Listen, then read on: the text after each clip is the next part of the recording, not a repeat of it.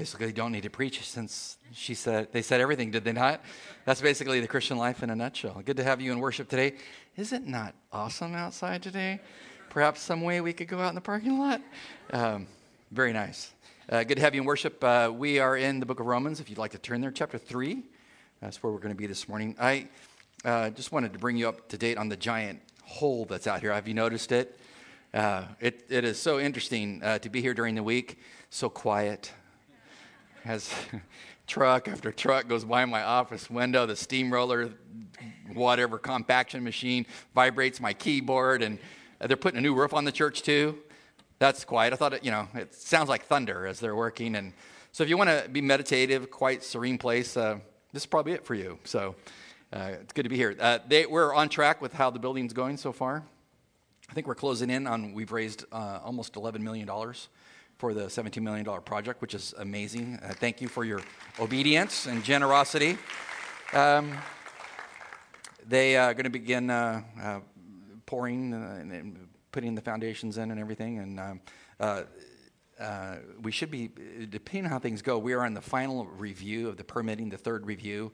The fire marshal had some observations each step of the way, and so we've submitted for the third time and modifying things that she says we need to do. So if you're a praying person, pray for the fire marshal to have grace and mercy as she looks at the plans. Because the sooner she does the final okay, then we can really rock and roll. Did you see what happened in the parking lot, by the way? You paid attention? Like half of it's gone out there. They've taken up even, I think 65 more spots are gone. This was problematic in the last service because there was no seats in here in the last service. It was totally packed. And so God's will for your life is to take the shuttle. That's what I'm saying. There is a shuttle service. We have multiple buses, multiple drivers. You can pick it up right out here. You can go to the park and ride just down Old King Mill, and they will constantly move to get you here. It's run like a well-oiled machine. It's DC, is it not? We have great volunteers. So a great place to park your car down the road at the park and ride. So I encourage you to do that. But be in prayer about the process of the building. We're closing in.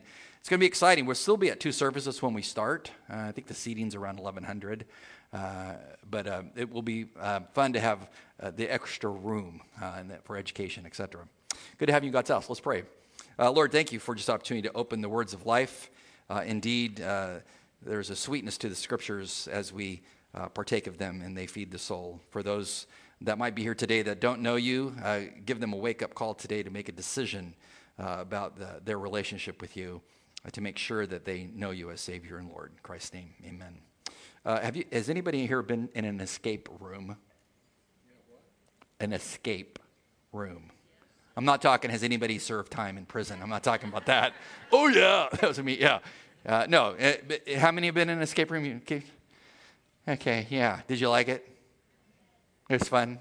Yeah, did you work as a team to get out of there? Yeah, that's the whole thing, is you want to get out. The average time to break out of an escape room, do you know what it is? No, you're close. 1 hour and 15 minutes.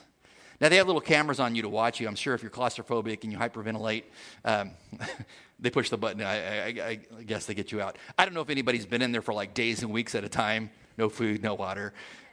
But the Georgetown location is offering 4 different themes that you can enjoy. Here's the 4 themes. You can go to the Friday the 13th theme with Jason.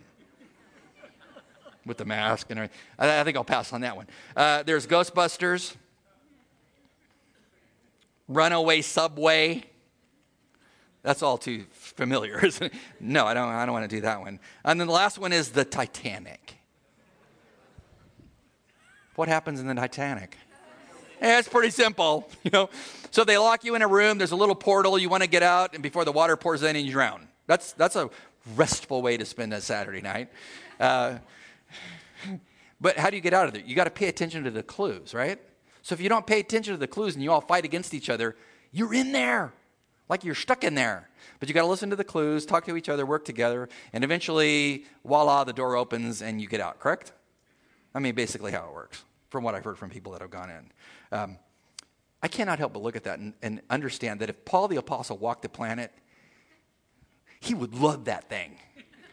Why? Because it's a theological statement, isn't it? I mean, it truly is. And like in what way? Well, all you got to do is read the book of Romans, and you can see the first 3 chapters, it's about an escape room. It just has a different motif. So Georgetown has 4 to choose from. Paul would say, we need to add a 5th one. Well, what's the name of that room? Sin. Everybody's born into the escape room called sin. Now, there's some differences between the escape room of sin and the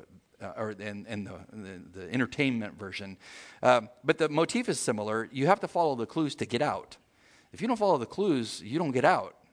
And Paul would say, that's exactly what sin is like. You're born into the room of sin, and to escape, you can't get out on your own efforts. You have to follow the clues that God gives you. That's what chapters 1, 2, and 3 of Romans are about. First, he says in chapter 1, by way of review, Gentiles are born in the escape room of sin. So when the Jews heard that in the church of Rome, what'd they say? Oh, that's exactly what Gentiles are like. They are so sinful. They are not like us. We have the law, the Torah, beautiful pedigree, goes back to Abraham. If anybody is going to see heaven, it's us. And then Paul spends chapter 2 and 3 speaking to his Jewish brethren to tell them, you're just as guilty of being in the escape room of sin as the Gentiles. I'm sure it got really quiet in the church when he was honest with them. But the escape room of sin, you cannot get out of that based on your own efforts, as Paul's going to say. And he says we're all born in that room. He's going to talk in these verses before us, and we're going to spend 2 weeks studying this motif. He's going to ask a Socratic question in the background of this text of verses 19 and following. A very simple question. The question is this. If we're all born in that because of our relationship to Adam, we're born in this room of sin, and it'd be nice if we could get out of there. How do we get out? I mean, what is God's plan to help non-believers, non-Christ followers escape the room of sin? I'm sorry, this is not a 3-point sermon. Do not hyperventilate on me. It's 2 points. Okay, you promise? So if you walk out of here going, what in the world was he talking about? It's 2 points. 2 points. 2 answers. First is the bad news. Then is the good news. Such is the nature of the gospel. So what Paul is going to tell us, he's going to answer the question, what is God's escape plan for sinners? He's first going to tell you the wrong way to try to escape from the room of sin. The wrong way. Verse 19. He says, now we know that everywhere the law says it speaks to those who are under the law, so that every mouth may be closed and all the world may become accountable to God. Because by the works of the law, no flesh, Jew or Gentile, will be justified in his sight. For through the law comes the knowledge of sin. He just said a whole lot there. He says this is the wrong way to freedom from the escape room of sin. He says, first of all, now we know. Who's the we? I thought Paul was writing the letter. He's using the we as we Jews know. Now, I don't know if you're really into grammar before lunch. Are you? I am. Yeah. Are you really? Yeah. So if you look at this in your Bible and you would assume, past, present, or future tense, this we know thing, is it past, present, or future tense? It's a present tense. It looks like a present tense. But if you read it in Greek, it is an unusual tense. It's called the perfect tense. Now, when you see the perfect tense in the Greek text and you're reading Greek, you must stop and ask yourself, why did he pick the perfect tense, not the present tense? Well, that's most interesting because when you study grammar, Greek grammar, a perfect tense denotes grammatically a past act with an abiding result, an uninterrupted result. He says, we Jews, we have a complete intrinsic understanding of like what God gave us in the law. I mean, if anybody knows about the wonders of the Mosaic law, it's us. And we know he's talking about the Mosaic law because he calls it the law, not a law indefinite, but the law. So if you're trying to classify that Greek article, the, you have a couple options. It can either be the monadic use of the article, meaning the one and only, like the sun, the moon, or it can be the par excellence use of the article. There's nothing like the Mosaic law. But he says if anybody understands what God wants, it's we Jews have got it. We understand the law of God and what God has given to us because he revealed himself to us. He just spent some time in the verses prior that we looked at last week talking about how all men are born under sin. They can't get away from it, Jew or Gentile. And he quoted from Isaiah and the Psalter as he went through that long list that we studied last week, vacillating at different components of the Old Testament to talk about how man is a sinner, Jew or Gentile. He talked about the whole Old Testament talks about this in the law. When the Jews look at their Old Testament, they've come up with a word called the Tanakh. What's that mean? Well, it's an acronym. One of them must have been in the military because they came up with an acronym. I mean, when I moved here 10 years ago, in fact, Liz just told me yesterday, and I was like, oh, that's absolutely true. 10 years ago, this weekend is when we came out from California to candidate here to see if you wanted us and we wanted you. I guess it worked. I mean, I came and you stayed, and then more came. So we came out here, and as a young man, I was wondering, like, what does TANAC mean? Well, then I moved here, and the original elder board that was around when I was hired, they were all military. So there was a Navy captain, a lieutenant colonel, and I think the rest were colonels. I don't even think I'd ever met a colonel in my entire lifetime in California. And I learned early on when they had an elder meeting, half the meeting was given in acronyms. I kept having to raise my hand. What are you talking about? And then when they were using words, I didn't even know what they were talking about. Like, what's a bogey? I mean, things like this. And so I had to learn a lot. So TANAC, what's that mean? T stands for Torah, the first 5 books of the Old Testament. The N stands for the Nebaim, or the prophets, prophetic writings, Isaiah, Jeremiah, Ezekiel. And then the C, or the K word, sounds like a katavim. Katav means to write, the writings, all the historical documents and stuff. Paul says the entire Old Testament was given to us by God, and it tells us exactly what he wants, what his law is. What his law is. Does obedience to the standard of the law that God gave throughout the entire Old Testament get a person out of the escape room called sin? I mean, can you work your way out? Paul says, no. No, you can't. The law does not commend you to God. It condemns you. I mean, as he says here, he says it leaves you speechless. It leaves you speechless. It leaves you with no argument. Those who are born, notice what he says. The law closes every mouth. Every mouth. If you read Matthew chapter 7, Jesus says on Judgment Day that sinners will have the audacity to stand before his throne and argue with him why they should go into heaven based on their own performance. He says, I will look at them and I tell them, depart from me, you worker of iniquity. I never knew you. I don't know you. I don't know you. The law just condemns you. It doesn't commend you to God. It leaves you speechless. Have you ever been arrested? I mean, don't raise your hand, but oh yeah, last night. You ever been arrested? I mean, I grew up in a law enforcement family. Dad's a federal agent. I mean, he put people in jail. So remember what I told you when I first moved here and I performed my first wedding? Remember I told you this story? Remember? Some people are new. I have to tell the story again.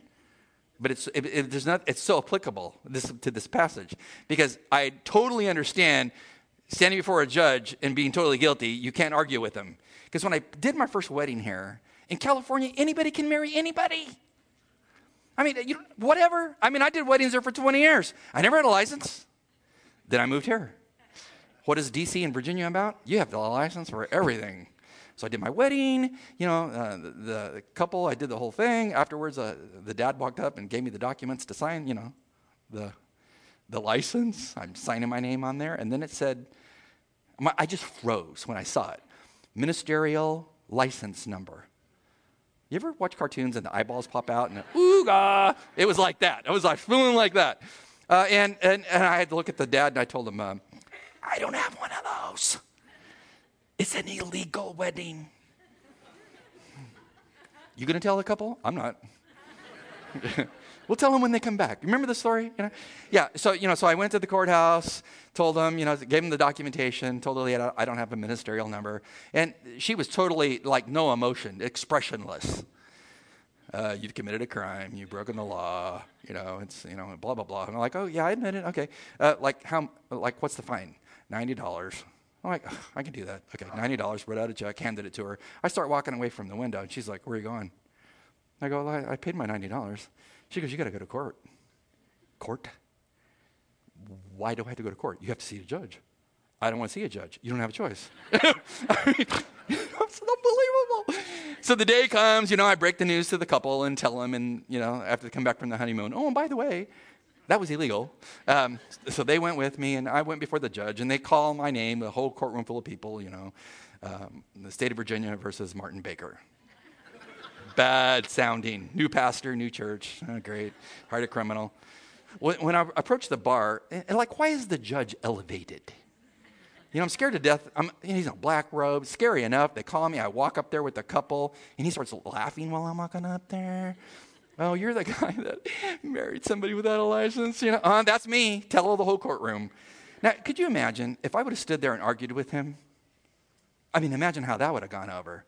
Hey, Judge, man, I just moved here from L.A. or California, I mean, hey, I did weddings for, 20 years, how about a little leniency here, a little grace, don't be so hard-nosed. How would that go for me? No, he'd hit the buzzer, the gavel, whatever they do. You're guilty. See, this is what Paul says, God gave us the law to condemn you, to let you know you're guilty.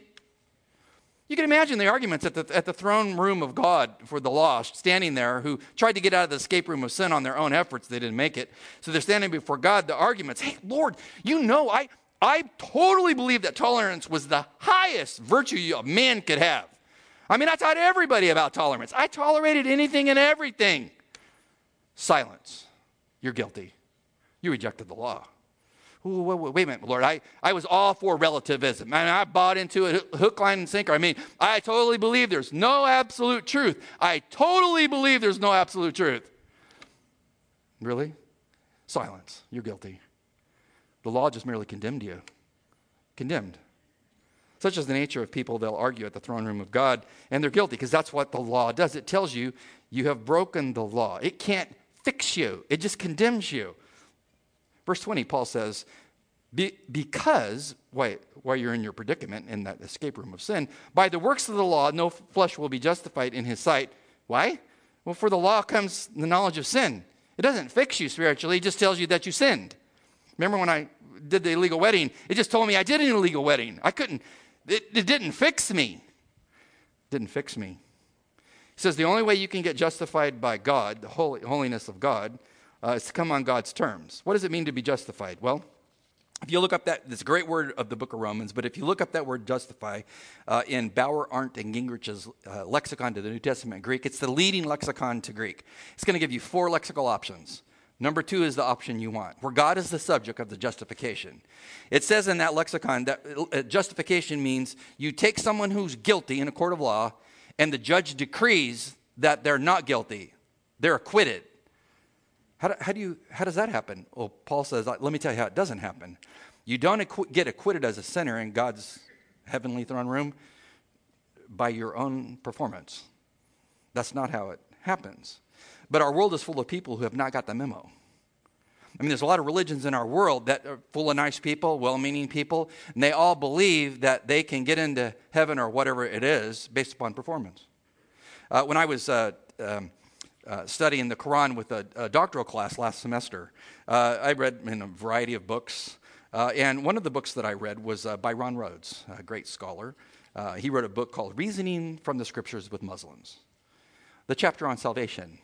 Notice the works that they build into the salvation. He says the Quran teaches that if a person has any hope of salvation, it will be based on pleasing Allah by good works. And then he quotes Surah chapter 23, verses 102 to 103 to validate the point. And it reads this, quote, "In the day of judgment, those whose balances shall be heavy with good works shall be happy. Whose balances shall be light are those who will lose their entire souls and shall remain in hell forever." Pretty simple. That's just one proof text.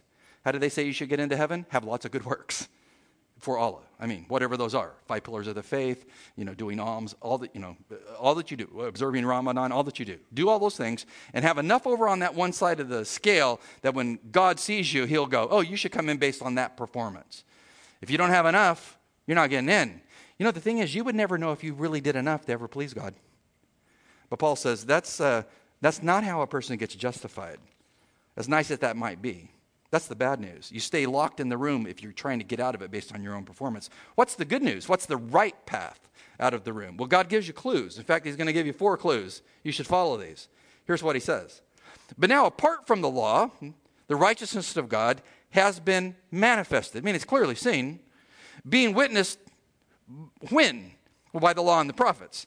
Even the righteousness of God through faith in Jesus Christ for all of those who believe, for there's no distinction. God doesn't care about how much you're worth, who you know, what your degrees are.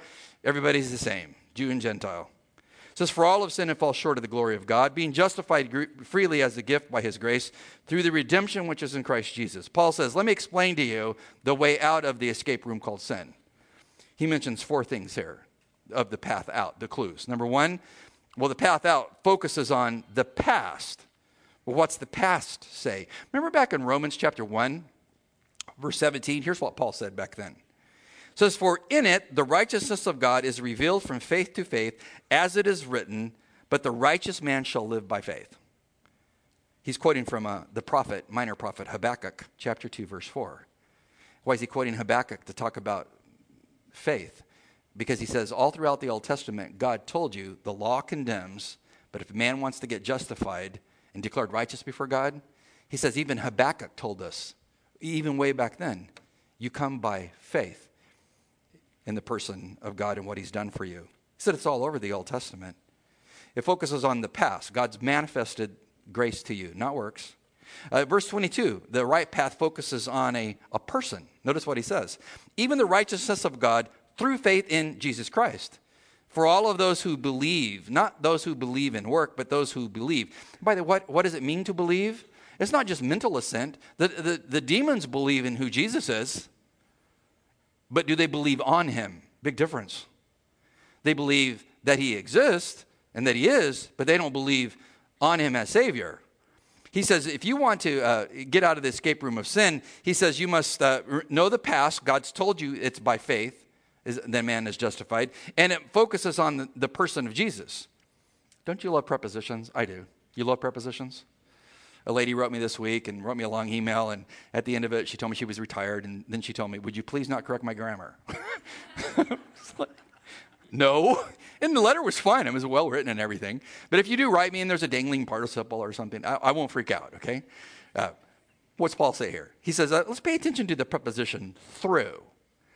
Even the righteousness of God, how do you get it? Because my righteousness on its best day is unrighteousness if I don't know God. He says you need the righteousness of God, and it comes by means of Jesus. He's the gate. It comes through him, which means it doesn't come through you at all by your performance. It's for all of those who believe. Well, what does it mean to believe? I don't know what you've done this summer. Have you gone on a radical ride? No radical ride? You just stayed here and worked all summer so far? You need a vacation. Yeah. When you get on a roller coaster and you're going to go, be shot out, to infinity at 100 miles an hour. I mean, aren't you like doing some mechanical analysis? I mean, asking yourself some questions before you subject your body to that. I mean, you're analyzing it. Has this thing ever like come off the rails? Anybody ever like fallen out? As they're turned upside down from this little strap thing? I mean, like what? Ask some questions. But you can ask questions all day long. You're not a true believer until what point? You're on it. You're on it. You're on it. I mean, Liz and I, on our sabbatical, and with all the issues with her mom being given 6 months to live and all the stuff we were facing out there while we were out there doing sabbatical, I said, you need a respite. We're going to go to Disneyland one day. So we did. One day, just us. It was fun. She loves fast rides. I haven't been on the Matterhorn, and I don't even know when. You been on it? I mean, I get on it, and I'm sitting there thinking, I remember getting on this back in 1968 with my grandpa. And back then, it was 2 people per seat. Now it's 1 per seat. And I remember back then thinking when I was a little kid, man, this is radical and awesome. I can understand why there's not a lot of older people riding those rides. I got off there, and my brain felt like it was like flipped upside down in my head. It was jostling us back and forth. But I didn't become a true believer in the bobsleds until I actually got in there and then clicked the lock on, and then they got to check me as I'm going out. Please pull on the yellow tab. Yeah, because I don't want to end up ejected at the top, right? I'm not a believer till I actually step in. See, you don't get out of the escape room of sin until you actually just don't have information about Jesus, but you believe in him to be the Savior for your sinful situation. His work, not your work. Totally different. That through is a big preposition. It also focuses this deliverance from the escape room of sin on your predicament. You got to realize you got a problem. What's the problem? Verse 23, for all have sinned. And the result is, notice the cause-effect relationship. For all have sinned and fall short of the glory of God. God's absolutely holy. Well, how holy would you have to be to please him? Perfectly holy. Well, what's your problem? You're a sinner. I mean, think of the big 10 commandments. You might be able to do the first 9. What's going to get you? The last one. That coveting thing. Try to go through a day and not covet. And we had our bathroom remodeled last year because Nathan's 6'4" and needed a taller bathtub and everything. So we had a contractor come in and I had to blow some walls out to increase it for the bigger tub and everything. So the contractor came in, and he, at one point, had this laser level, looked like a box. He put it in there and shot these laser lights everywhere. I've got to have one of those. I don't know what for. I'm not laying tile or anything, but like, that is amazing. I mean, I'm sitting there using a ruler and everything to figure out level. He just goes, bink, and there it was. Have you got one? It was sin. I mean... I can't get through the day and not want one of those things, and et cetera, because coveting. So you can't, you have a problem. You're born, as Paul says, all have sinned and fall short of the glory of God. You can't work yourself into God's presence because of what Galatians chapter 3 says, Paul writing, he should know, rabbinical scholar, etc. Notice what he says to the Galatian church, chapter 3. He says in verse 10, for as many as are of the works of the law are under a curse, for it is written, cursed is everyone who does not abide by what? All things written in the book of the law, to do what? To perform them. You can't do it on your own because, well, you're sinful. You're sinful. You need somebody bigger than you who's not sinful to fulfill the law. That's Jesus. Think about two guys on a boat, a big boat. They're sailing from, let's say, New York to Lisbon. And somehow, some weird, say 60-foot swells, whatever, they both get swept over and they land in the water halfway between New York and Lisbon. And they're going to Lisbon. And they're floating around. And so you bob up out of the water after you hit the water, 10 floors up, and you hit the water. And so you look at the one guy and you're like, hey, man, you know how to swim? And the guy's like, yeah, well, I took some Red Cross lessons as a kid. Too bad for you. I mean, I swam in high school. I swam competitively in college. Tried out for the Olympic team, etc. I know how to swim. I'm going to probably outswim you. Where are they going? Lisbon. Where are they? Middle of the ocean. Either guy going to make it? No. Why? Physically, it's impossible. So this is what Paul's saying. All have sinned and fall short of God's glory. You're never going to make the holiness of God. Why? Because you can't do it. It's incapable. You're incapable to do it because you're sinful. So what do you need? You need someone who's not sinful to fulfill the law. That's the work of Jesus. You have a predicament. Jesus is the answer to the predicament, as you see in verse 24. Being justified by what? A what? A gift by his grace through the redemption which is in Christ Jesus. We'll get to that other proposition next week. I just want to focus. You're justified, declared righteous as a sinner, freed from the room of sin, the escape room of sin, by a gift. Do you work for a gift? No. It's a gift of grace. It means he freely gives it to you. You don't deserve it, but he gives it to you anyway. The salvation is a free gift that he paid for. You don't work for it. He did all the work for you. I don't know about you on Judgment Day. I am so glad when I stand before God, I don't have to tell him all the things that I did that he should allow me into heaven, because that would be insufficient. I can just say, Lord, thank you for the gift of grace. I took the gift. Have you ever taken the gift? I mean, have you ever told the Lord, my works are insufficient, and I realize that I need the gift of grace? How does a person enter heaven and get out of the escape room of sin? You're honest enough with yourself to say, yes, I'm a sinner, and I need the grace given to me that can only come through Christ. How do you get it? You simply ask him. And what's he do? He gives you that gift. The minute that happens, the gears of that room open, and it swings open into a heavenly relationship, never to be closed again for you. You're free. You get out of that room. There's a lot of people who do not understand that. I mean, what grace really means. I submit to you a couple of names of people who do not understand how to get out of that room. Number one, Muhammad Ali. Before he died, this is what he said about heaven. He says, one day we are all going to die. Was he right? Yeah. Astute analysis. One day we're all going to die, and God is going to judge us, our good deeds and our bad deeds. He says, if the bad outweighs the good, you go to hell. If the good outweighs the bad, you go to heaven. What book should he have been reading? Romans chapter 3, 19 and following. Because Paul says, Muhammad, Mr. Ali, that is not how you get into heaven. It's not got anything to do with your works. They're tainted by sin. It's all about the work of Christ. Mr. Ali, have you taken the gift? Do you know, this is probably going to date myself, so I'm sorry for this, but do you know who Sophia Loren is? Yeah, actress, etc., very world-renowned, etc. Here's what she said about heavenly things. She says, I don't practice Christianity, but I do pray. I read the Bible. It's the most beautiful book ever written. I, Sophia, should go to heaven. Otherwise, it's not a nice place if I don't get to go. I'm not done reading. She said, I haven't done anything wrong. Whoa. My conscience is very clean. My soul is as white as those orchids over there, and I should go straight to heaven. Wow. What has she not fully understood? You don't, Sophia, I know your name means wisdom in Greek. You're not being wise on this one because, well, the wise person understands your works are insufficient. Salvation is gained based on a gift. The gift is Christ. I leave you with one final illustration of a person who, at the time, I don't know where they are now, spiritually speaking, but at the time, didn't get the picture back in 2015. Rob Lowe, you know Rob Lowe, the actor?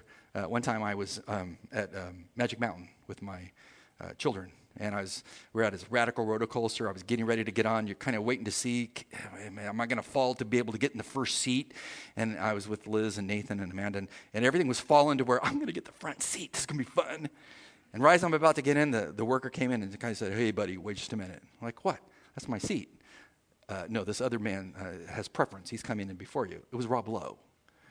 I still have issues with it. It was back in the 90s. Rob, came in with his son, sat in the front seat. I sat right behind him. I just wanted to tap my mom on the back. Hello. It's my seat.